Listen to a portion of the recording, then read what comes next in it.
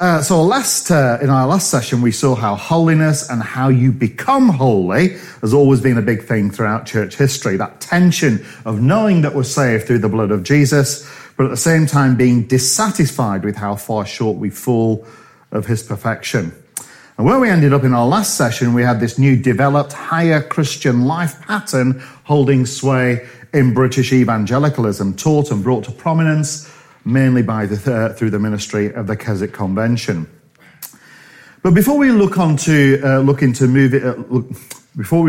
looking at objections and changes, it is worth just pausing and looking at a few other elements worth noting at this point. First of all, I don't think everyone who went to Keswick went just to get the holiness blessing. Because when you get hundreds, then thousands of Christians together in a lovely part of the country, it's a special time. It's a special time, singing, praying, opening scripture together. So lots of people would simply go on Christian holiday there and enjoy a little foretaste of heaven. Second, don't presume that all the speakers all believed the same thing. As we'll see later, some came with a more theological background. Some were just very, very winsome speakers. Some of you know Rob Brewis. He's currently doing his PhD thesis on the theology of Bishop Handley Moe. And I've been working with him on that, and we've been talking. I think lots of us who are from a more reformed tradition would struggle to find any major stuff that we disagreed with in either Handley Moe's commentary on Romans or many of his 19th century Keswick sermons. Third, and this is really important, please don't overcredit the Keswick congregations with a big, clear theological awareness and understanding. People who went to Keswick came from all walks of life. They came from all kinds of educational backgrounds, and for many, they simply just enjoyed the whole Keswick experience. It is a bit like some of the churches that many of us pastor. There might be in our congregation some very, very clued up, theologically aware folk, but lots aren't. So don't presume that Keswick was sending back thousands of competent, theologically astute Christians back into their churches. Fourth, Keswick also became a product of the age it was founded. Victorian Romanticism was at its height in the mid-19th century. Obviously, Scripture was important in their understanding of how this holiness construct worked. But I think it'd be fair to say that other things influenced this kind of crisis experiential theology. Now, there's been some really, really fascinating stuff written on this subject by David Bebbington from Stirling University. And I think some of you may know Nick Tucker. He was his PhD supervisor because I think Nick has also done some work on 19th century Romanticism as well. But this is a really, really fascinating book. And it's what it is, it's a series of lectures on holiness in the 19th century, and they've subsequently been published. And Bebbington takes one of his chapters to be Romantic influences on the Keswick Convention. So really very, very, very interesting stuff. So Bebbington suggests 5 influences of Victorian Romanticism that impacted the crisis and the heightened emotions, if you like, of the Keswick experience. In other words, how the words that were spoken and the experiences people had there in the tent affected their personal spiritual responses. And the first thing he says is there were poetic inclinations. So sometimes Coleridge and Wordsworth were quoted at length in the sermons at Keswick, as were characters such as Francis Ridley Havergal and Charles Fox. Fox was even affectionately known as the Keswick poet. He said the poetry of the spiritual was one of the most purifying and elevating forces God has given to lift us to himself and out of self. His most famous anthology is Lyrics from the Hills, poems about Lakeland Hills. And that leads us on to the second element, the Lake District setting itself. You see, the beauty and nature in the Keswick surroundings was itself seen as a sanctifying force, sort of in line with the pantheism of early Wordsworth. The Baptist preacher F.B. Meyer, a very, very well-known Keswick speaker in the late 19th and early 20th century, became very, very emotional in some of his sermons. One night, while he was preaching, he talked about his experience after the previous night's meeting. Let me quote from the yearbook in 1920. He says this: "I rushed out of the tent. It was late at night, and the wind was driving the clouds across the lake past me. And now again, they dropped a few drops on my upturned face. Father, as I breathe in this breath of the evening air, so I breathe in thy gift of the Holy Spirit." Third, crisis moments. You see, dramatic moments were the stock in trade of the Romantic literature. Pearsall Smith said at the Oxford Conference, "It is to try and bring you to a crisis of faith that we have come together." Fourth, peace and relaxation, reflected in the Romantic culture and sense of calm. Sort of early on at Keswick, music was said to be at times very soft and low at the convention, opposed to the exuberance of Methodism. Fifth, a premillennialist view. The Saviour was going to return imminently to put wrongs right, and that was a view revived by Edward Irving. That's a very, very quick 60-second digest of Bebbington's work on there. But you get the whole idea. It's a sort of dramatic romanticism, sort of had a big influence on 19th and early 20th century Keswick meetings. But there were other major influences in the whole experience of receiving this holiness. One of the things I was talking about somebody yesterday was the music and the hymn singing. Music was important early at Keswick, and some of the great hymns of the 19th and early 20th century were written for or at Keswick. Keswick had its own hymn book. This, I've got several copies because people, whenever they find them in second-hand bookshops, think, "Oh, Philip would like that." And so they buy me it. So I've got about 7 copies of this, which I never turn it down, of course. But this is a nice leather-bound back with quite an old one. It's fallen a bit, look. But yeah, really, really interesting. Do have a look. Remember the formula, the God-given sequence. Well, that's what follows the book, you know. Monday night, Tuesday night, Wednesday night, Thursday night. So you can follow it through there. But do you remember the formula of how you become holy? Surrender everything to God and he will honor your surrender and make you holy. What about this one? Written at the height of the American holiness of Phoebe Palmer in the holiness heartland of Michigan in America. The Wednesday night Keswick hymn book. Sung it pretty much every year they did. All to Jesus I surrender. All to thee I freely give. I will ever love and trust you. In your presence daily live. I surrender all. I surrender all. All to thee, my blessed Saviour. I surrender all. All to Jesus I surrender. Lord, I give myself to thee. Fill me with your love and power. Let your blessing fall on me. All to Jesus I surrender. Now I feel the sacred flame. Oh, the joy of full salvation. Glory, glory to your name. Do have a look at it after if you want to.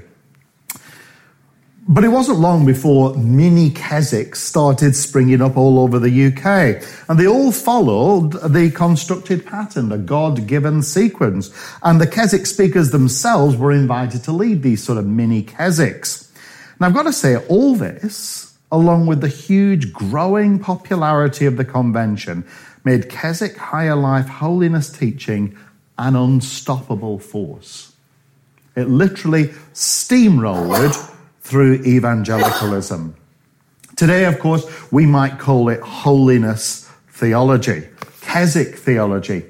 But John Stott said to me in the interview that I had with him, it's probably true to say that it was mainstream evangelical theology for the first half of the 20th century. Alistair McGrath, in his biography of Jim Packer, he says this: British evangelicals had, probably without fully realising it, come to regard the Keswick teaching on sanctification as being not merely correct, but also of defining importance. But I just thought it might be worth driving down a little cul-de-sac for a second, because whenever I've spoken on this stuff before, I've often been asked the same question, and there's not a really good answer to it. And the question is this: was there any link between Keswick holiness meetings and, say, the great revivals in the USA and the UK? Because both very much had an emphasis on crisis and surrender. Both seem to have moved away from a sort of Puritan, Calvinistic understanding. Both were supposed to lead to a change of life and a change of lifestyle. Well, there were differences. The revival meetings were a lot more sort of spontaneous, maybe even a little disorganized. There was more emphasis on supernatural gifts, etc. But I have to say, not a great deal has been written or investigated on the subject. One article I read recently said that Evan Roberts of the 1904 Welsh revivals was influenced in his earlier life by holiness movements. But beyond that, it's difficult to draw the lines. It's easier to draw lines from the revivals to the later Pentecostalism, a lot of which also is based on experiential crisis. So I cannot talk definitively on that subject. If you want to do your PhD on that subject, I would love to read it, and I would happily put it in the Keswick archive. Now let's turn back out of our cul-de-sac and look at theological opposition, the pushback to Keswick holiness, because not everyone agreed with it. And opposition began very, very early. Now, come on, then, you may answer, what is probably J.C. Ryle's most famous book?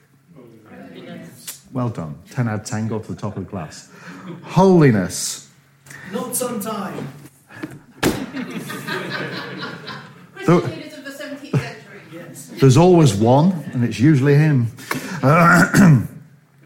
5 English Reform. Oh, right, okay. Yes, moving on. The rest of us, it's holiness, isn't it? That's the one we've all heard of. That's the most famous one. But I don't know whether you know this, but holiness was a very thinly veiled attack on Keswick theology. It was trying to re-establish a more reformed Puritan theology. Now, in the preface to the second edition, this is what Ryle writes. He never mentions Keswick by name, but this is what he writes in his preface to the second edition. It is easy to get crowds together for what are called higher life and consecration meetings. Anyone knows that who has watched Human Nature and read descriptions of American camp meetings and studied the curious phenomena of the religious affections.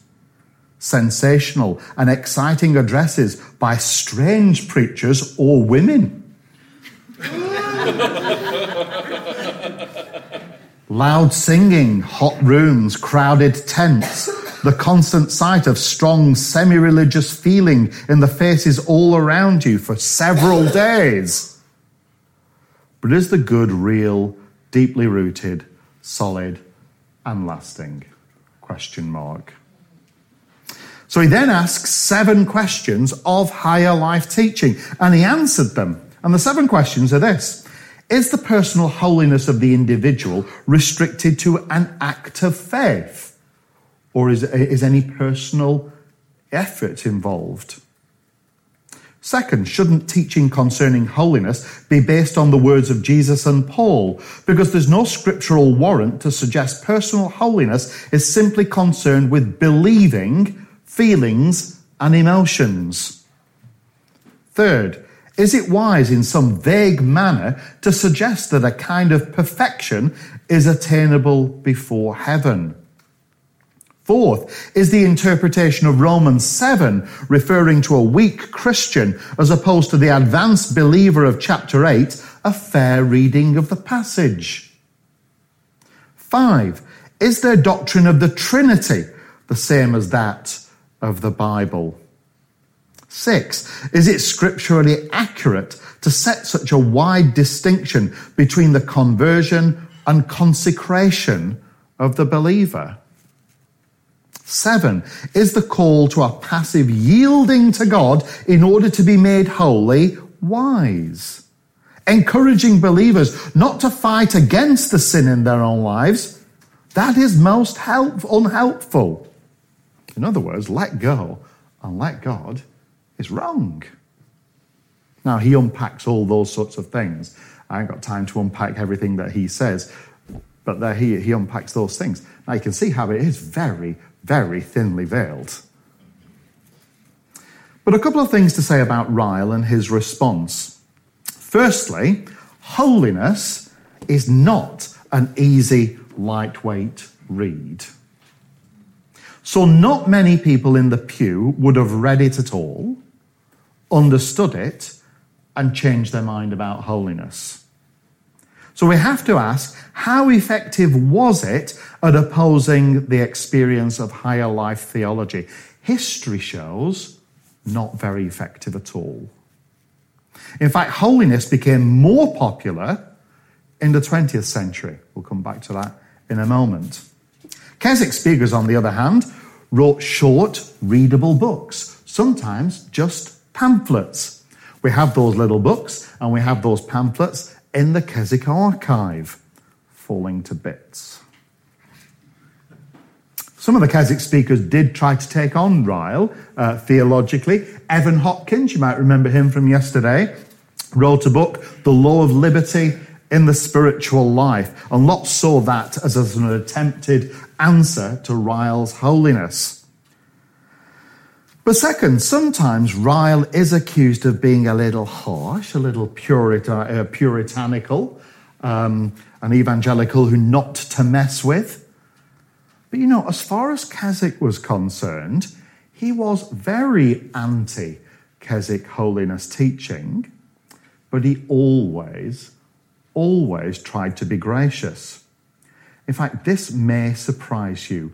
Ryle was a very, very good friend of Harford Battersby.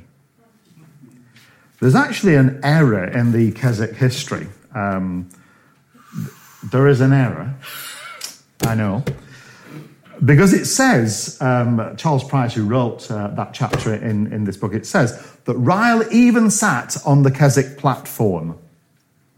That's not strictly true. What actually happened was Ryle was organising a big missionary conference, and he asked his very good friend Harford Battersby if he could borrow his big tent and hold it in Keswick while the tent was up, just before the Keswick Convention started. That's when he physically sat on the Keswick platform, not at the Keswick Convention.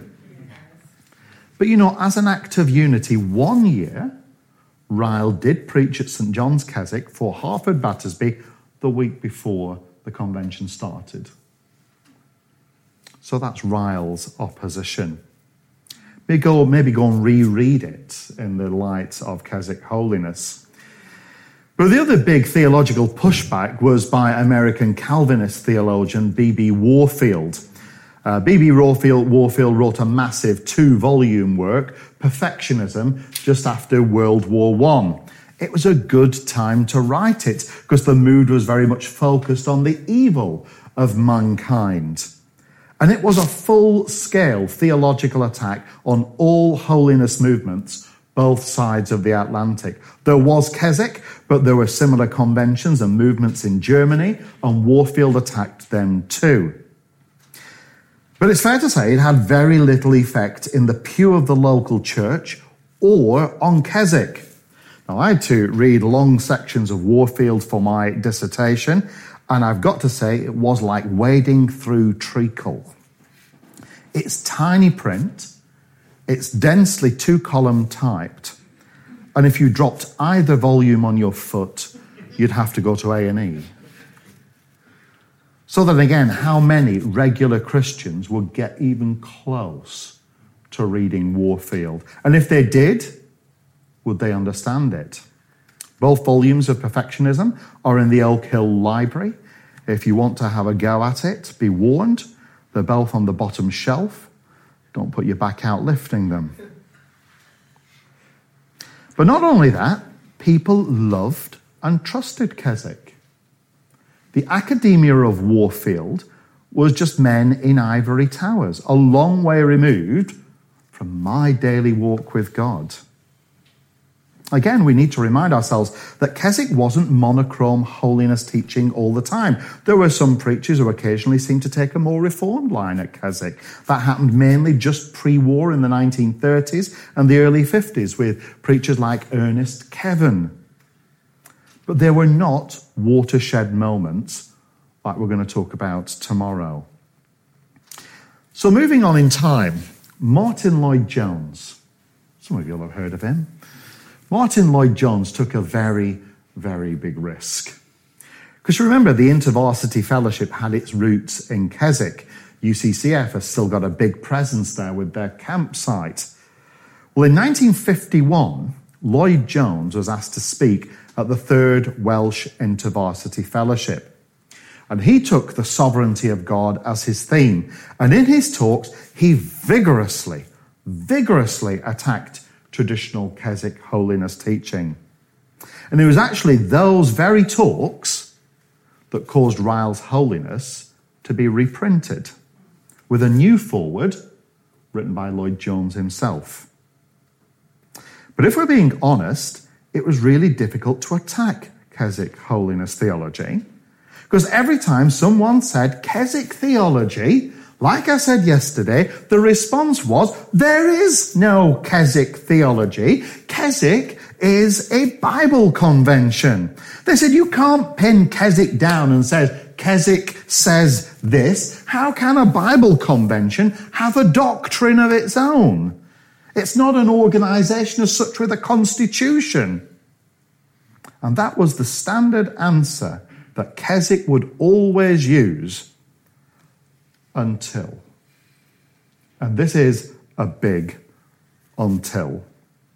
Stephen Barabbas of Wheaton College in the USA did his doctoral thesis on the Keswick God-given sequence. Barabbas actually never himself attended Keswick, surprisingly, but he did his doctoral thesis on the God-given sequence. And his thesis was then published as a book. It's still available. And Stephen Barabbas thought it would be a lovely touch to invite the Keswick Convention Council, the chair of the Keswick Convention Council, to write the foreword to his book. The chairman at that time was Fred Mitchell, who's in your yearbooks that you've got there. Now, Fred Mitchell was coming to the end of his term as chairman. He was retiring. But before he did, he agreed to write the foreword to Barabbas's book. Let me quote to you what he wrote in his foreword and see if you can spot what we might call the big mistake. This is what he wrote. It is a book which is faithful and accurate.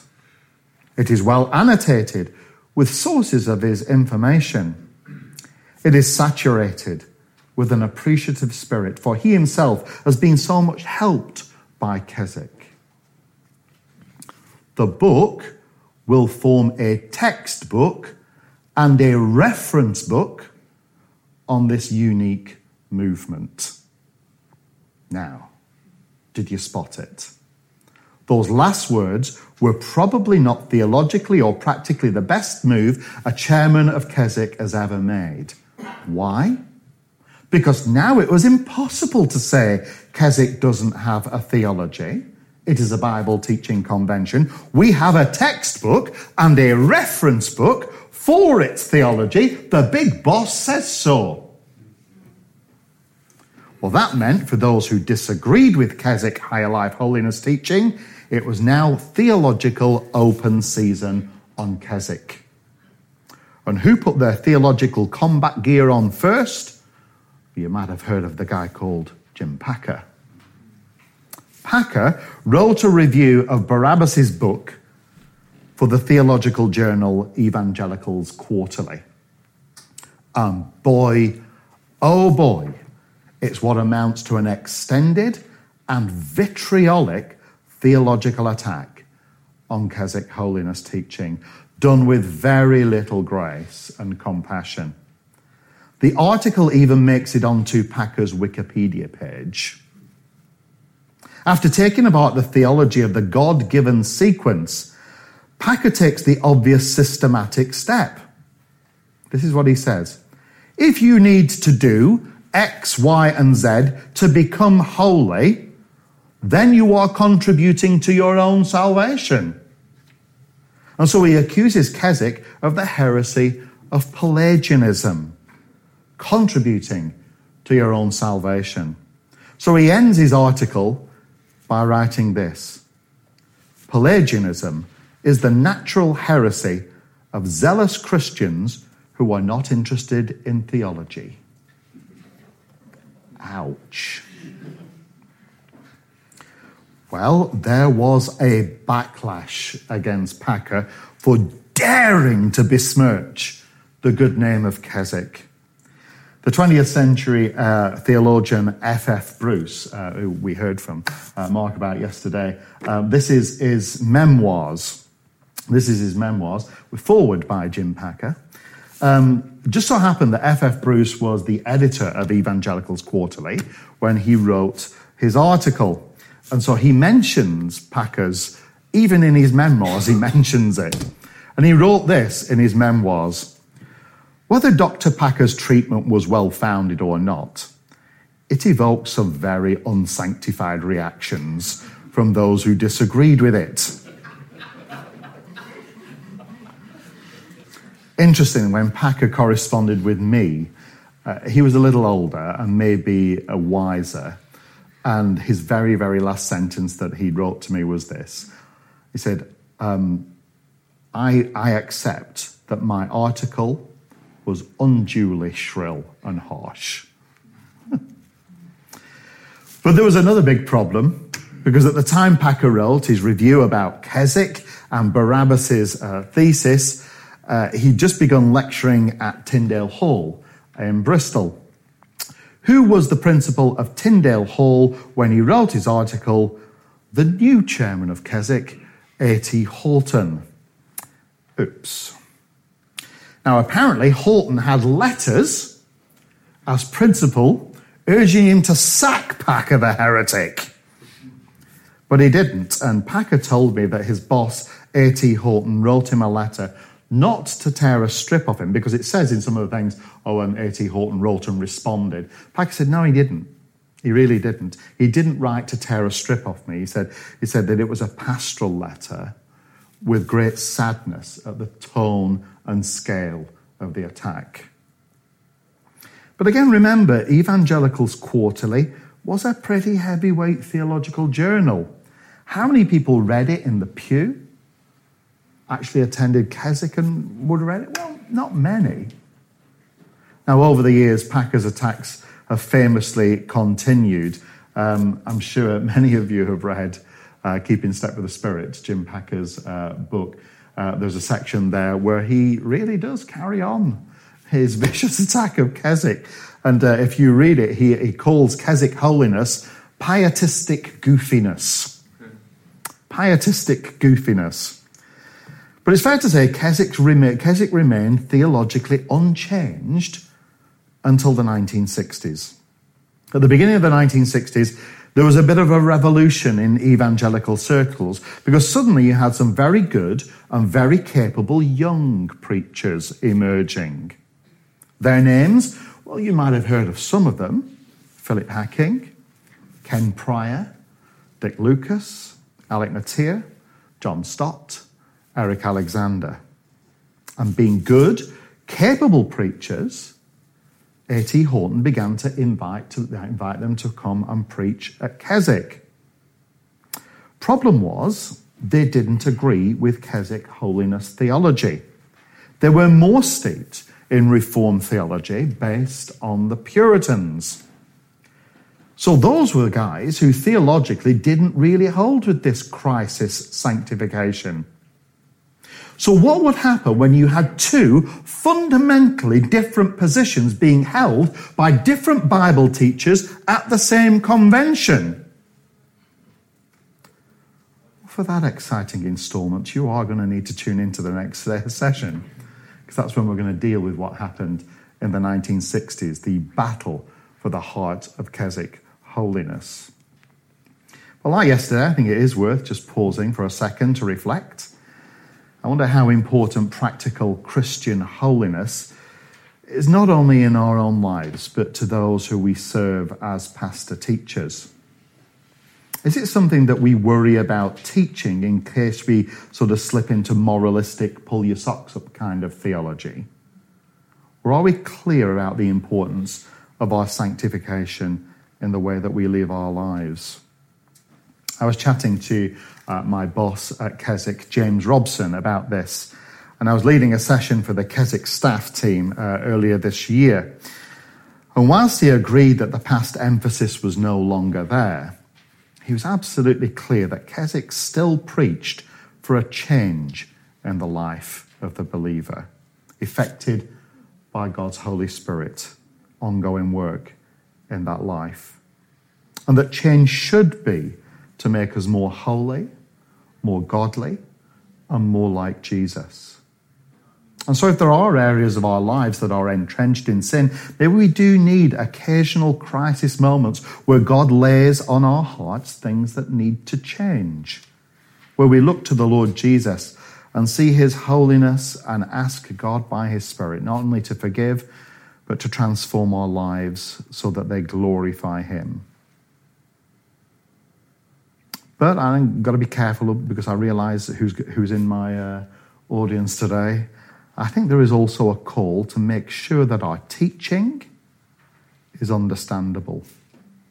In our preaching, in our teaching, our Bible studies, and in our writing.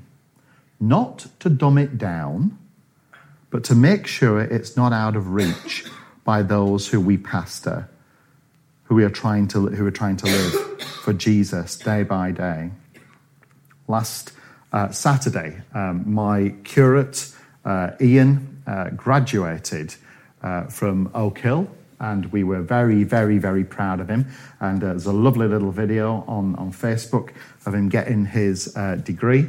And it's a lovely. His wife took the video on her phone, and she was whooping, woo, woo, woo, woo. It was just lovely. But, you know, it announced what he'd got as an academic award. And he got MA with honours, with distinction. He's a clever, clever boy.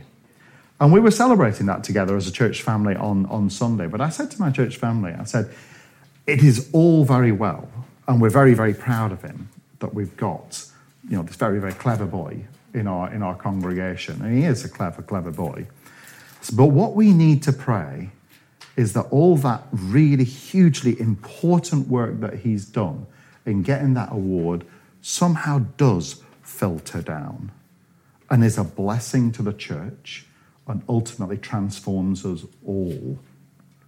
Because if it's just a paper that gets stuck in a library somewhere where people in the pew never benefit from it, then we need to think again about why we are doing academics, because we want to make sure that not only the understanding of these deep academic theological things goes forward, because we do, but actually it affects the Church of God.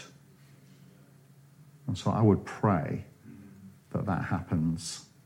So yes, by all means, buy all these books, but make sure it has a ripple-down effect in your ministry and in the people who you serve. Let's pray.